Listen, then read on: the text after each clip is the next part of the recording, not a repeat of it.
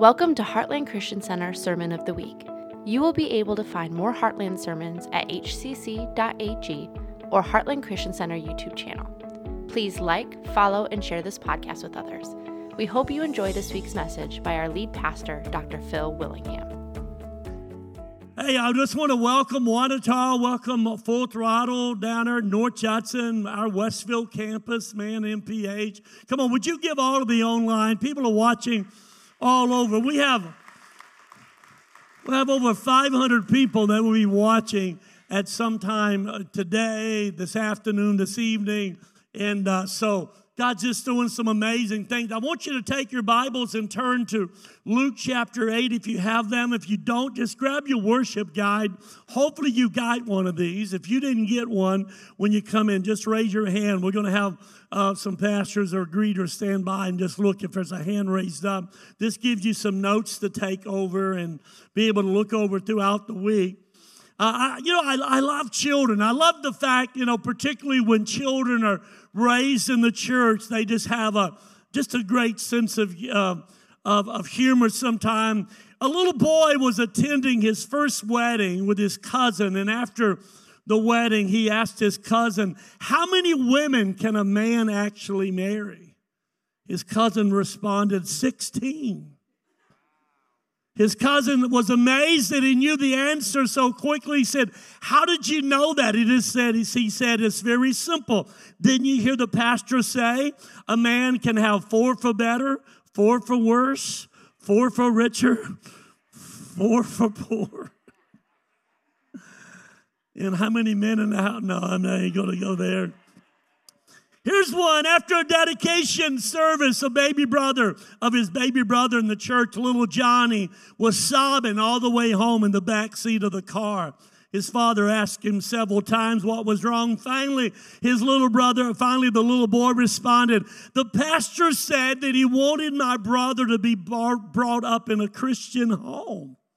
And the dad said, "Well, yeah, what's the problem?" He said, but I wanted him to stay with us." Kids know, don't they know? Come on. Pastor was shaking hands after worship service, and a mother with a fidgety 7-year-old boy told the pastor how she finally got her son to sit still and be quiet. The pastor said, "Well, what did you do?" She said, "Well, about halfway through your sermon, I leaned over and whispered, 'If you don't be quiet, the pastor's going to lose his place and he'll have to start his sermon all over again.' So, just to warn you, if you don't be quiet, I may start all over again." I love this question that we're going to look at this morning. It's just a very simple question. Where is your faith? And how many's ever been a part of the trust fall? You've been in a leadership team, and the trust fall is where you gather a group of people around, and you're supposed to kind of free fall into their arms. That develops trust. Anybody ever been a part of something like that? Well, look at this one. See if you don't think this might not be the way to do it. And it'll be an exercise in building trust between one another. So, Harrison, if you don't mind going first, step up here on this chair and close your eyes.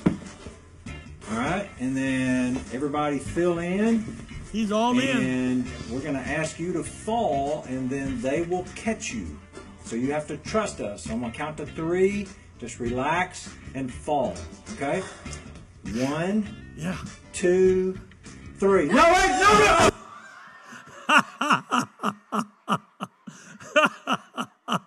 Gone wrong just a little bit, right? Maybe he didn't give him enough directions of what that's going to be about. Oh, I love that. I'll show you that because oftentimes that there are people who criticize people who talk about having faith. And they many times assume that Christians don't know who we believe is going to catch us when we fall. That a lot of times that there's people who believe that we blindly just follow God or we don't use our intellect at all. And yet most of us in this room, we understand the fact that as followers of Christ, we can trust that when we have any situation in our life going on, we can fall and he's going to be there to catch us, right? We believe that. Years ago, a pastor told me, he said, Phil, here's what you need to learn. He said, faith honors God and God honors faith, okay? Faith honors God and God honors faith. So this morning, I'm going to take you to Luke chapter 8. I'm going to take you in the story, the life story of Jesus and his disciples, and look at how this question comes about. The Bible says this, starting in verse 22. One day, he got into a boat with his disciples and said to them, let us go across to the other side of the lake. So they set out, and as they sailed, he, talking about Jesus, fell asleep. And a windstorm came down on the lake, and they were filling with water and were in danger. And they went and woke him, saying, Master, Master, we are perishing. So notice the fear and the panic that's happening. And he, talking about Jesus, awoke and rebuked the wind and the raging waves, and they ceased, and there was a calm. And he said to them, where is your faith? And they were afraid, and they marveled, saying to one another, who then is this that he commands even the winds and the water, and they obey him? Now, many of us in this room know that most people can get trapped in their fears or their worries or their anxiety and panic simply because of faith, simply because of where our faith is.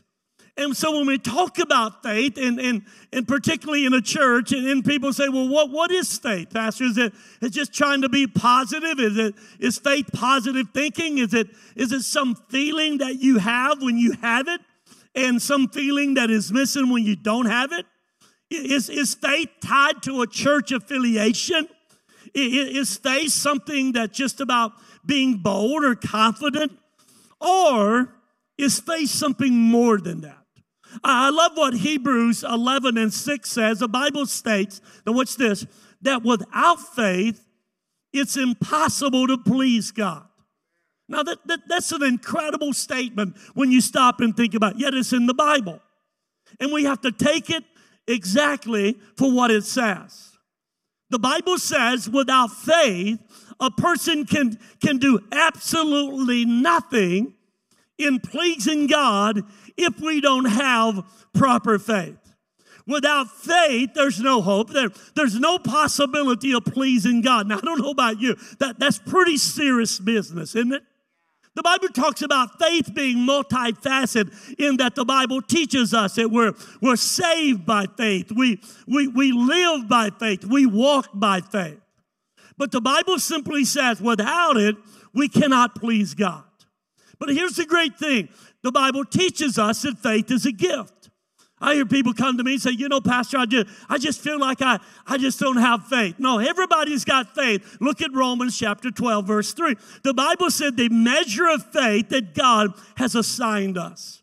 In other words, the Bible teaches us that faith is given to every person in this room, everybody watching. There is a measure of faith that God has assigned us. And without faith, we're lost. Without faith, we cannot achieve anything. But with faith, the Bible says we can speak to mountains and they will be removed. So no matter what circumstance we're in, no matter what crisis that we're going through, the Bible teaches us if we have faith, it's going to please God. He gives us the measure of faith. And I've discovered in my own life, it's how I respond to those circumstances or life situation that determines whether or not I'm going to grow up in Christ or it's going to grind me down and destroy me. How people see me responding, how people see you responding to your crisis is going to give and determine whether or not you have a positive testimony or you have a negative testimony.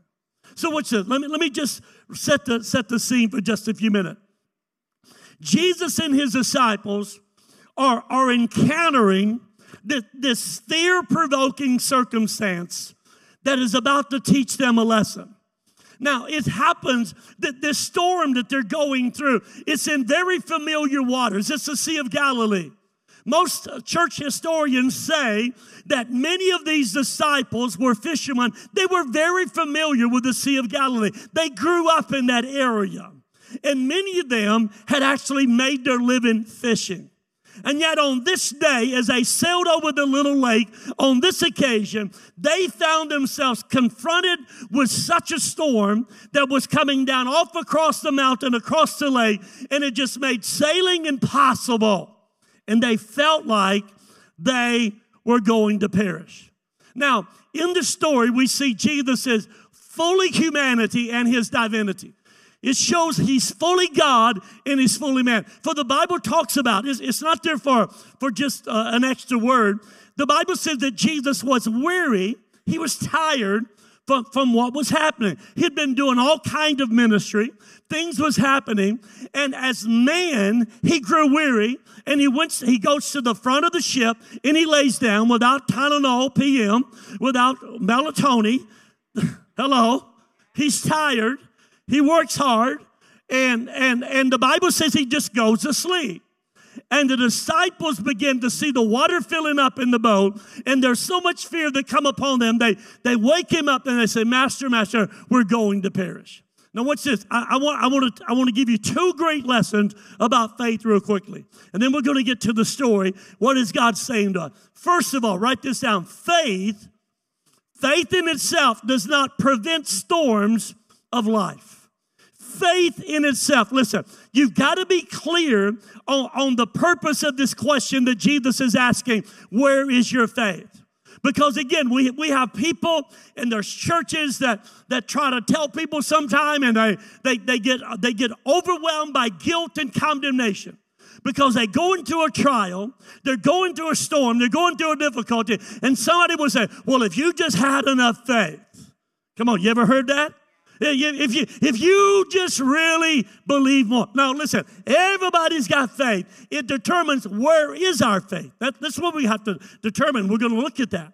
Write this down. Jesus is not holding the disciples responsible for the storm.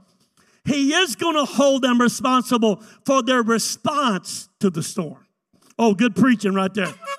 I got to preach right there. Listen, some of us think that Jesus holds us accountable for the difficulties and circumstances. And there are some times we have to be held accountable, but I'm not there yet. Listen, when we experience a storm, when we go through difficulties of life, listen, many times it's easy to give way to the natural human emotion called fear. Come on. Everybody in this room, everybody watching knows what it is to deal with some type of fear in your life. The 8 biggest fears that's been identified are the fear of failure, the fear of rejection, the fear of change, the fear of public speaking, the fear of imperfection or not being good enough, the fear or the phobia of being vulnerable, have vulnerability, the fear of time, the fear of loneliness. But listen, every one of those phobias, every one of those fears is tied. The underlying phobia is the fear of death. The disciples wasn't just afraid of the storm. They were afraid the storm was going to take them out. They had the fear of dying. The disciples were afraid. And their fear caused them to take their eyes off of Jesus and put their eyes on the storm. So what's it? Here's where it brings an interesting question.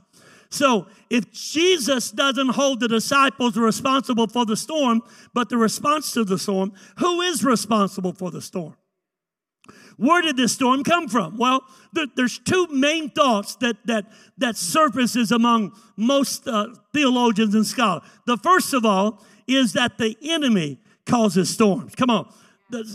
Satan is our adversary. You understand that? Satan, many times, the prince and the power of the air, listen, so many times because we're following Jesus, because we've said yes to him, because we surrendered our life. Listen, many, many times Satan will deliberately set his mind and his attacks. It's like hanging a bullseye around our neck. And he said, you call yourself a Christian, I'm going to put you through everything.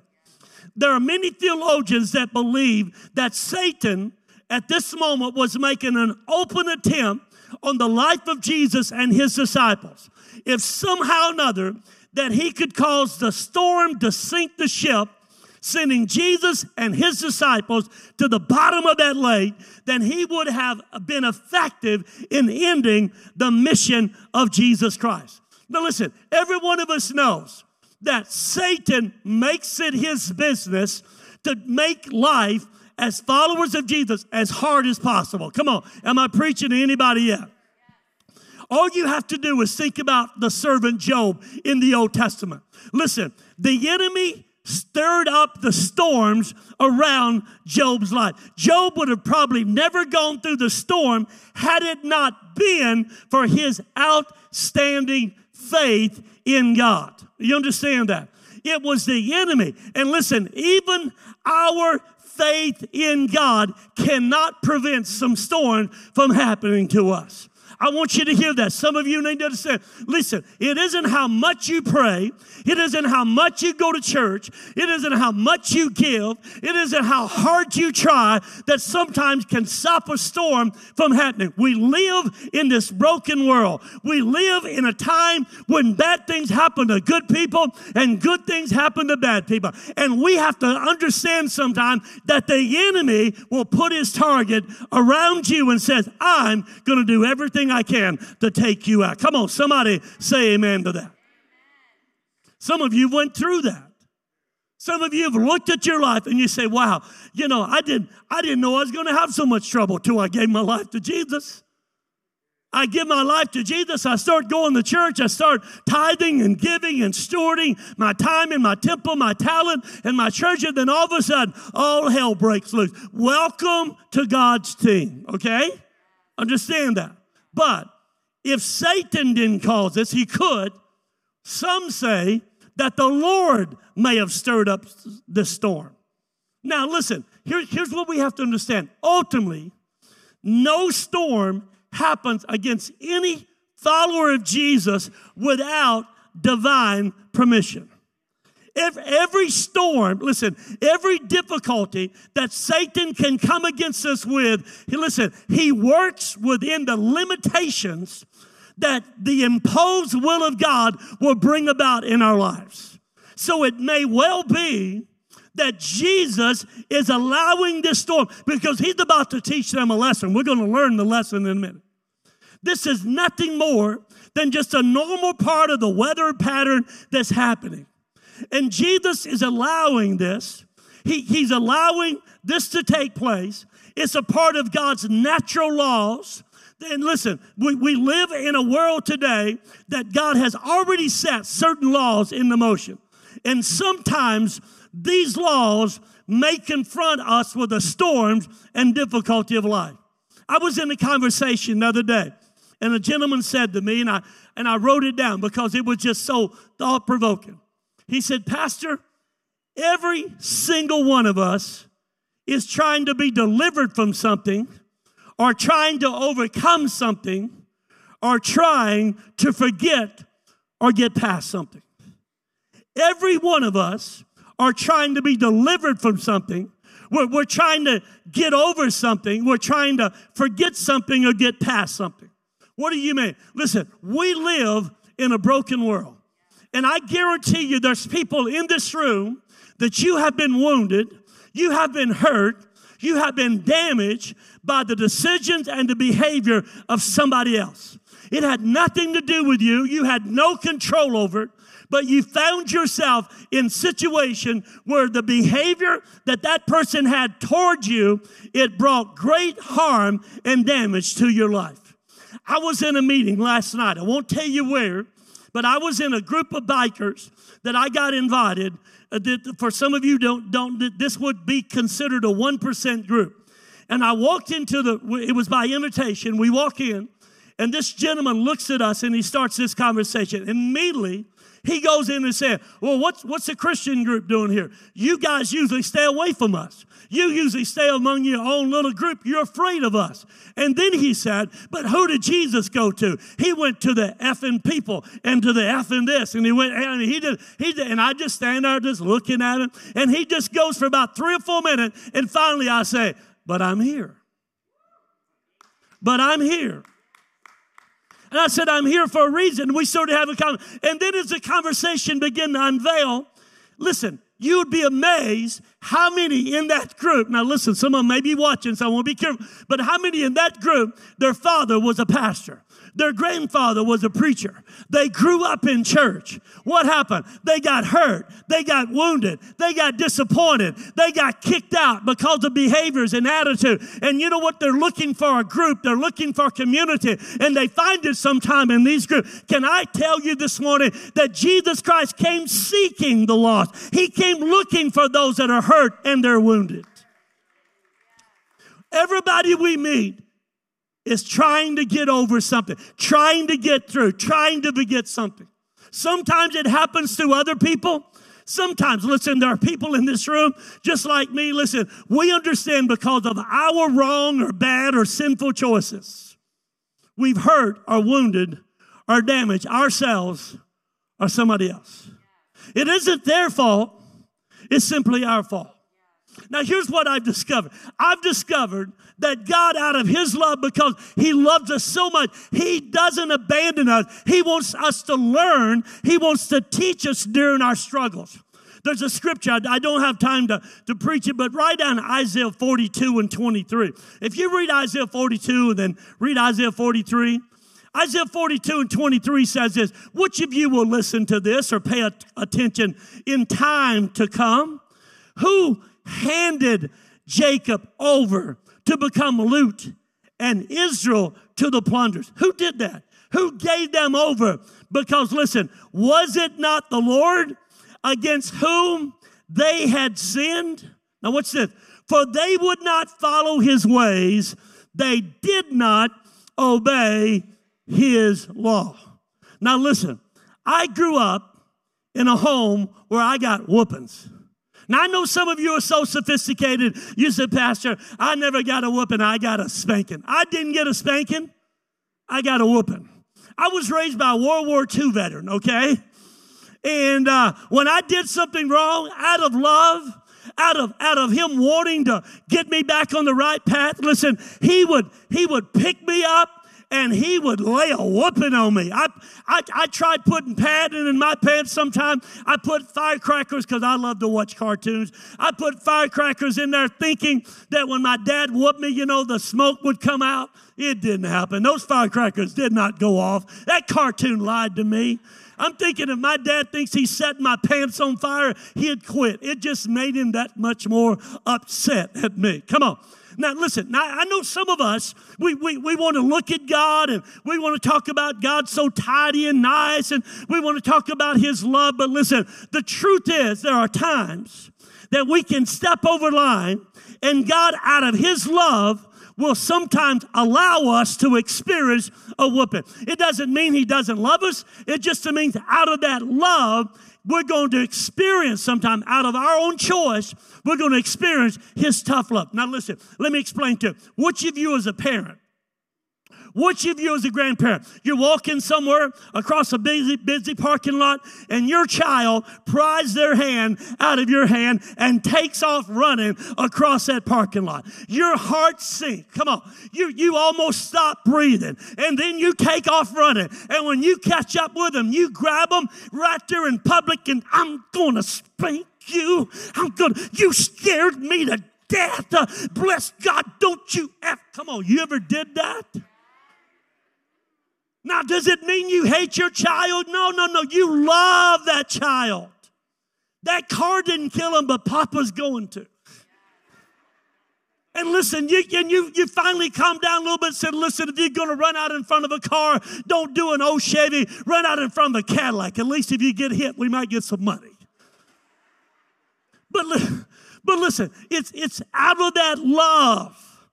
It's out of that love that sometimes God allows us to experience our bad choices and our bad decision. He says, I love you, but you chose to run out in front. Come on, you understand that? There's some of us in this room. It isn't because God didn't love us. He loved us, and he said, you chose to take your hand out of my hand. And God often will allow us to be confronted by those fear-provoking circumstances. Why? To know we got to turn to him. We got to trust him. So watch this. Our faith cannot prevent the storms from coming. Listen, your faith, my faith cannot prevent storms from coming. But listen, our faith can prevent storm from destroying us. Yeah, listen, my faith can't keep them from coming, but my faith can keep them from destroying me. Listen, every day, faith will help us to confront the storms of this life. Well, I don't know. We may have economic storms. We may have vocational storms. We may have physical storms, relationship storms. It doesn't matter. Faith makes the difference in how we deal with our storms. I can't stop them from coming, but my faith is going to enable me to not to destroy me. So faith doesn't prevent storms. So write this down.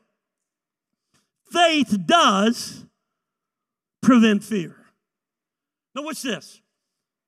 The greatest lesson that we can learn here is while these disciples are threatened, they're fearful of these circumstances, Jesus asked them this very simple question. Where is your faith? Now watch this. Write this down. Fear can be a sign of a failure of our faith. Fear can be a sign of the failure of our faith. Now, listen. Their response, again, is very natural. Their response of seeing this overwhelming storm and focusing on the storm, it is a natural response to be fearful. They were fishermen. They had sailed it. But listen, this storm appeared to be bigger and greater than any storm. So they have a natural response. But listen, here's the thing. You've got to remember, this wasn't supposed to just be natural men riding with Jesus. These disciples had Jesus himself on board the ship. They simply allowed the storm to cause them to forget that Jesus is able to get them through the other side, and they do not have to be moved by fear. Listen, it was Jesus when he got in the boat. We read it. He said, let's go over to the other side. Jesus said it. You follow? He said it. The disciples, Jesus is the one who said, God, we're going over. Everybody in this room, listen, everybody know what it is to fear at one time or another. But the question, listen, the fear that you and I experience doesn't come and should not come from circumstances. But when we acknowledge, when we understand the fear that is happening is coming from these disciples. It isn't the storm. They've already seen Jesus do so many things. Listen, he asked them, where is your faith? Fear caused the failure of their faith. Their focus, their attention was on the storm. When they had Jesus on board the ship. Oh, listen, somebody's going to get this right. Write this down. Faith that prevents fear learns how to rest in Jesus. Because this is what Jesus wanted from this group of disciples. He wanted them to look at him in the midst of this dangerous situation. Jesus isn't calling attention to their adequacy of faith in general. Because listen, they had faith. But where was their faith? Their faith was in the storm. Come on, are you getting this? I better get my horn. Their faith was in the storm.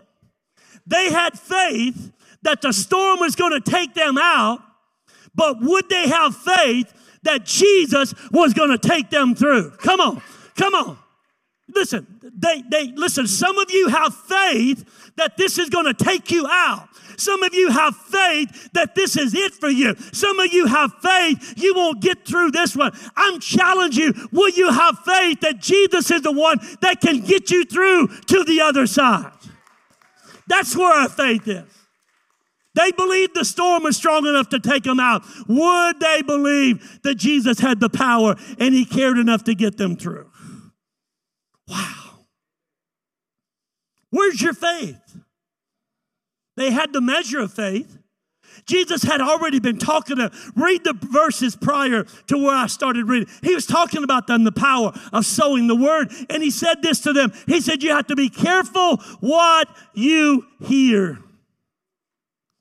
Faith is trusting in the person and the power of Jesus Christ. Jesus had given them so many indications of who he really was. He was constantly revealing to them that he was truly the Messiah, the Son of God. And listen, did they really believe that the Son of God is going to be swallowed up in a little storm on the Sea of Galilee? Did they really believe this is how Jesus is going out? This is how it's all going to end? Listen, it was a rebuke to their unbelief and their refusal to trust in his word. Because when Jesus woke up, the Bible says he stood up and he just said, hush, peace, be still. It's like the Greek says, it's just like, a parent putting their finger over the mouth and saying, shh, shh. The authority of the parent will look at a child, and all you have to do is look at your child and say, shh, hush. Hush. And the Bible said when Jesus did that, they responded with awe and asked, what kind of a man is this? Well, that's just it. He wasn't just a man. You understand? Listen, get your faith ready. Listen, he wasn't just a man. Listen, many people know about Jesus, but do we really know Jesus? I said this morning in the first service, we got a lot of people, they're orthodoxy, but you're not orthopraxy. You got orthodox in your mindset. You can tell me about God. You can tell me about the history of God. But listen, orthodoxy only knows about him. Orthopraxy is what we experience, what we get up every day with that relationship. And it's not just about believing the right thing. It's about behaving with Jesus Christ dominating your life. You see, a lot of us, we don't understand the power of who this is. Jesus says, listen, you know me, but you don't know me. Listen, what he's challenging us today, have we committed ourselves to the one that is able to handle any crisis that we're going to go through? We don't know what 2023 is going to hold. Don't put your hope in 2024. Don't think there's going to be some savior that's going to ride on some horse and fix everything. China, Russia, all this crazy stuff, balloon, all this stuff. Listen, it's not going to happen politically. I tell you where our faith has got to be. Our faith has got to be in Jesus Christ. He is the Lord of history. He is the Almighty God, the Son of the living God, and he has power to speak to every storm. Well, I know about him. Jesus said, yeah, but do you know me? In Genesis, I was the seed of woman. In Exodus, I was the Passover lamb. In Leviticus, I'm the high priest. In Numbers, I'm the pillar by cloud by day and the fire by night. In Deuteronomy, I'm the prophet like unto Moses. In Joshua, I'm the commander of the Lord's army. In Judges, I'm the judge and the lawgiver. In Luke, I'm our kingsman, redeemer. In 1st and 2nd Samuel, I'm the seed of David. 1st and Kings and Chronicles, I am the reigning king. Do you know who I am? Do you understand that I'm able to speak? In Ezra, he's a faithful scribe. In Nehemiah, he's a rebuilder of everything broken. In Esther, he's the Mordecai and our advocate. In Job, he is our everlasting redeemer. In Psalm, he's a shepherd. In Proverbs, he's our wisdom. In Ecclesiastes, he's the meaning of life. In the Song of Solomon, he's a lovely bridegroom. In Isaiah, he is the Prince of Peace. In Jeremiah, Lamentation, he's our weeping prophet. In Ezekiel, he's a glorious Lord. In Daniel, he's a fourth man in the fiery furnace. In Hosea, he's a faithful. I wish somebody help me preach right now. In Joel, he's the outpouring of the Spirit. In Amos, he's our burden bearer. In Obadiah, he's our judge and savior. In Jonah, he's a risen prophet. In Micah, he's the ruler of the world from Bethlehem. In Nahum, he's our stronghold. In Habakkuk, he's the watchman. In Zephaniah, he is the mighty one to save. In Haggai, he's the restorer. In Zechariah, he's our branch of David. In Malachi, he is the son of righteousness. Do we know who he is? Oh, you got faith. You got faith. Oh, this is going to get me, Pastor. This may be the last one. No, will you have faith in me? Where's your faith? In Matthew, he's the King of Jews and the Messiah of Christ. In Mark, he's a servant and a miracle worker. In Luke, he's a baby in the manger, the Son of Man. In John, he's the Son of God, the living Word, the way, the truth, and life. In Acts, he is the Savior of the world, the ascended Lord. In Romans, he's a justifier. 1st and 2nd Corinthians, he's a resurrection, our comfort. In Galatians, he's our liberty. In Ephesians, he's the head of the church. In Philippians, he's our joy. In Colossians, he's our completeness and the glue that holds the world together. 1st and 2nd Thessalonians, he is the coming king. 1st and 2nd Timothy, he's our mediator. In Philemon, he's our benefactor. In Titus, he's the blessed hope. In Hebrews, he's the perfecter of our faith. In James, he's the power behind our faith. In 1st and 2nd Peter, he's the chief of shepherd and the cornerstone. In 1st and 2nd, 3rd John, he's the truth, the everlasting life. In Jude, he's the foundation of our faith and our security. In Revelation, he is the King of kings, the Lord of lords. He is first, he is last, he is the beginning, and he is the final one. That's who Jesus is. Oh, I wish I had time to preach. All through the Bible. Listen, we have better opportunity to have faith in him because we have the history of who Jesus was. From Genesis to Revelation, he's revealed himself as being the author and the finisher of what? Our faith. You believe this is going to take you out? Will you believe that Jesus said, I can take you through? Oh, wow.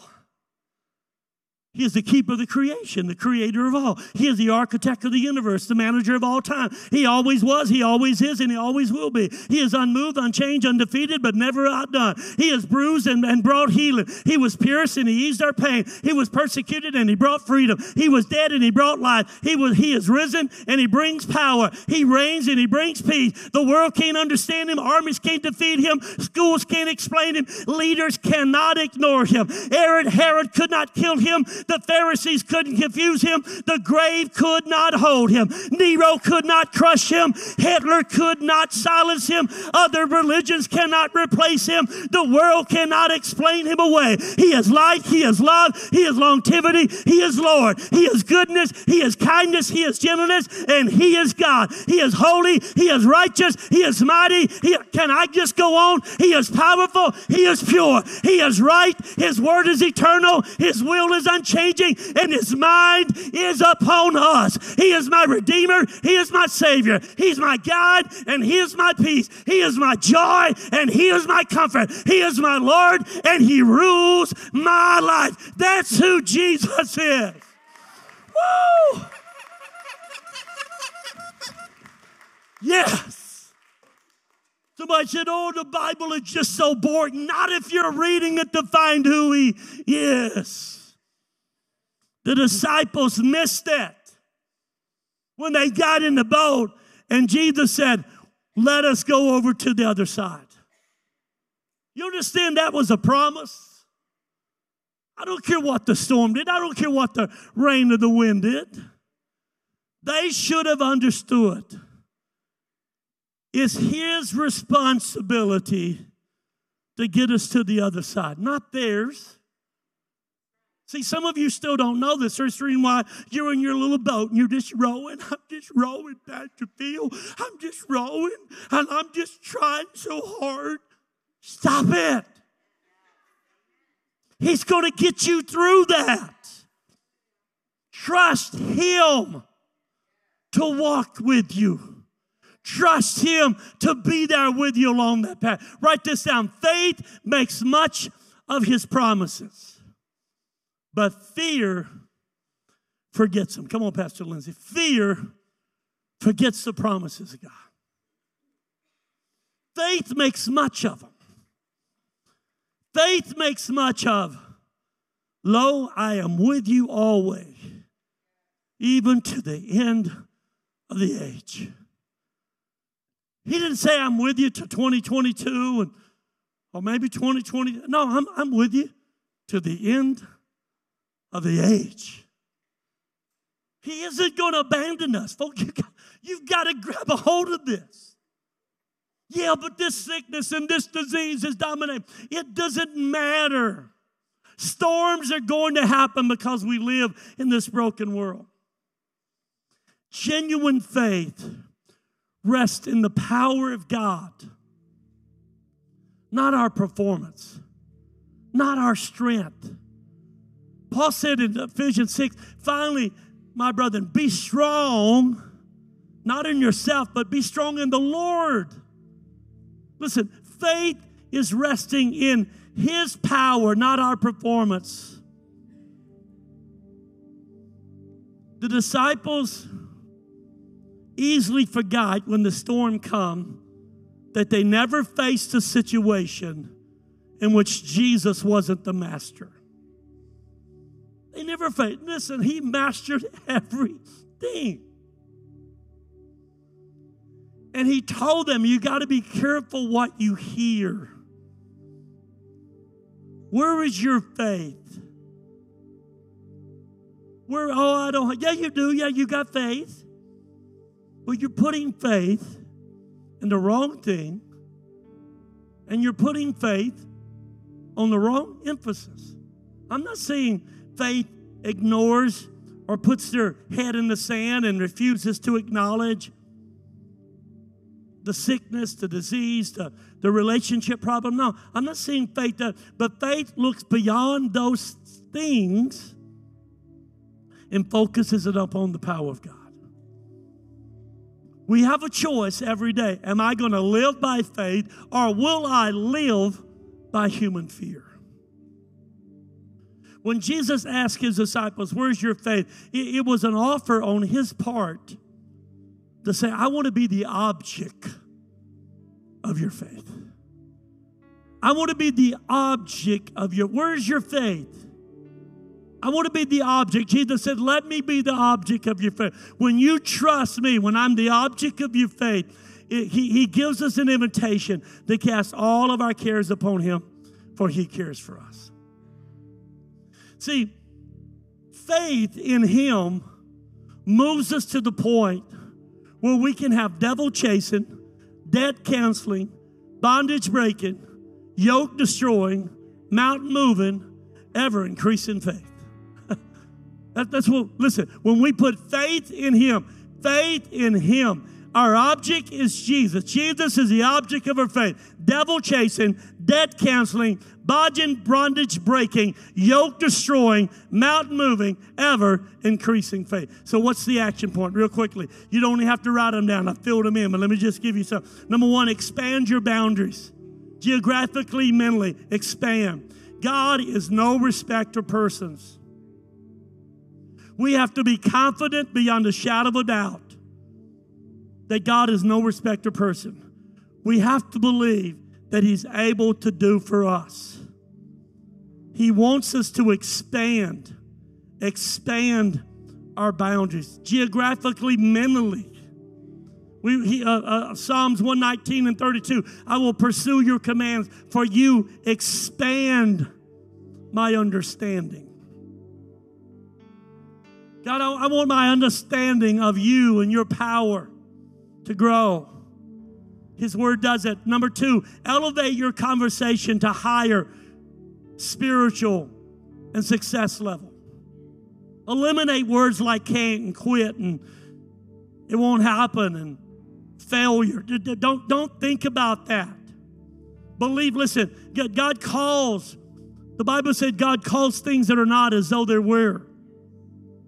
We have to have thinking like God and looking at the Word of God and speaking like God and act on God. Jesus said you can have whatever you say. Most people turn that around and you say what you have. Hello? Some people come up for prayer. What can I pray for? Well, you know, Pastor, I've got this problem. I've got this problem. Well, that's what you have. What do you want? Jesus said, you can have whatever you say. We have to start saying what we want instead of saying what we have. Shh. Some of you right there, just stop. Just think. When's the last time you spent time in your time with God saying what you want rather than spending 30, 40 minutes in there saying what you have? God, I've got this messed up family. Lord, I've got these cranky kids. I've got these demon-possessed whatever. No, stop saying what you have. Say what you want. A woman whose husband had died and she was lonely. Several years went by. She was very involved in the church up in Michigan. And she come to the pastor one Sunday morning. She said, Pastor said, my husband passed away, and I've been praying for God to give me another husband. It hasn't happened yet. And the pastor said, I want you to go to the store and buy a pair of men's pants. She said, what size? He said, what size of husband you want? She said, 30. My husband was 34, 32. He said, get a 34, 32 pair of pants. He said, take them home, hang them on your bed. And every night I want you to pray. This is what you pray. Now lay me down to sleep. I pray the Lord will not send me a creep. It's a good place to start right there, right? Come on. I thank you, Lord, for my dogs, my cats, and my plants. Now, Lord, send me a man to fill these pants. True story. She did it. She started praying that. Went to the store every night. Now lay me down to sleep. I pray the Lord won't send me a creep. Thank you for my dogs, my cats, my plants. Now, Lord, send me a man to fill these plants. Weeks went by. Months, nothing happened. She went back to the church on a Sunday morning after service. She said, Pastor, she said, give me your tie. He said, why? She said, my husband always loved to dress up. He wore a tie. I feel like I need to add to my prayer. So she took her tie from the pastor, went home, prayed, now lay me down to sleep. I pray the Lord don't send me a creep. I thank you for my dogs, my cats, and my plants, and I send me somebody to fill these pants. But then she added, Lord, you know I love you. That's no lie. So send me a man to wear this tie. True story. A few weeks after that, she was at a high school reunion. She met a guy that was sweethearts, beaux, early in high school. They reconnected. Come to find out, his wife had died the same day that her husband died, and he had been praying. I don't know what he had been praying for women, but I know what she'd been praying. And he had been praying. They hooked up. They end up getting married a few weeks later, and they're still serving God together, serving in the church. Why? Because, listen, you get what you ask for. Stop saying what you got and speak what you want. That's good preaching right there. So number 3, what do? We expect divine appointments and supernatural connections. As we pursue God and we pursue for a higher level of God working in our lives, our expectations need to rise. These disciples wasn't done. They got over to the other side, and man, a guy that had a legion of devils in him ends up getting free. This guy had been living out among the cemetery. God was doing greater things. Folks, listen, the best days of the church is not in the past. Stop believing that lie. Stop believing that people ain't going to go to church anymore. People don't want to. No, listen, stop believing that lie. There's a hunger going on in America right now. God is moving by His Spirit. We need to start expecting supernatural connections every day. I had a supernatural connection last night. I believe that. I believe there was a supernatural connection. I don't know what's going to come out of it, but I believe seeds were sown. Something's happening. Last one. I got to quit. Come on, go ahead and stand. This is in your notes. You don't have to write it down. Energize your faith every day. How do you energize your faith? Simply by staying in the Word of God, reading the Word. You don't have to read it an hour every day. Just start focusing on. Galatians 5:6 says, for in Christ Jesus, neither circumcised or uncircumcised counts for anything, but only faith activated and energized and expressed. You see there? Activated, energized, expressed, and working to love. God doesn't want us to have dead faith. It blows some of your mind if I tell you what I'm already dreaming. I'm already dreaming past the Sunshine Center. Sunshine Center is going to happen. I don't know when. I don't know how, but it's going to happen. But I'm already dreaming for something else. Why? That energizes my faith. That brings my faith to the point that as it gets energized, I can activate it and express it. Don't believe this is the best there is. It'll never get no better than this. Yes, it will. Oh, my goodness. Thank you for listening to Heartland Christian Center Sermon of the Week. If you would like to partner with us and give, please go to hcc.ag and click to Give tab. Please like, follow, and share this podcast with others. Also, if you have a prayer request or want to contact Heartland, please email us at pastorphil@hcc3d.com. Have a blessed week.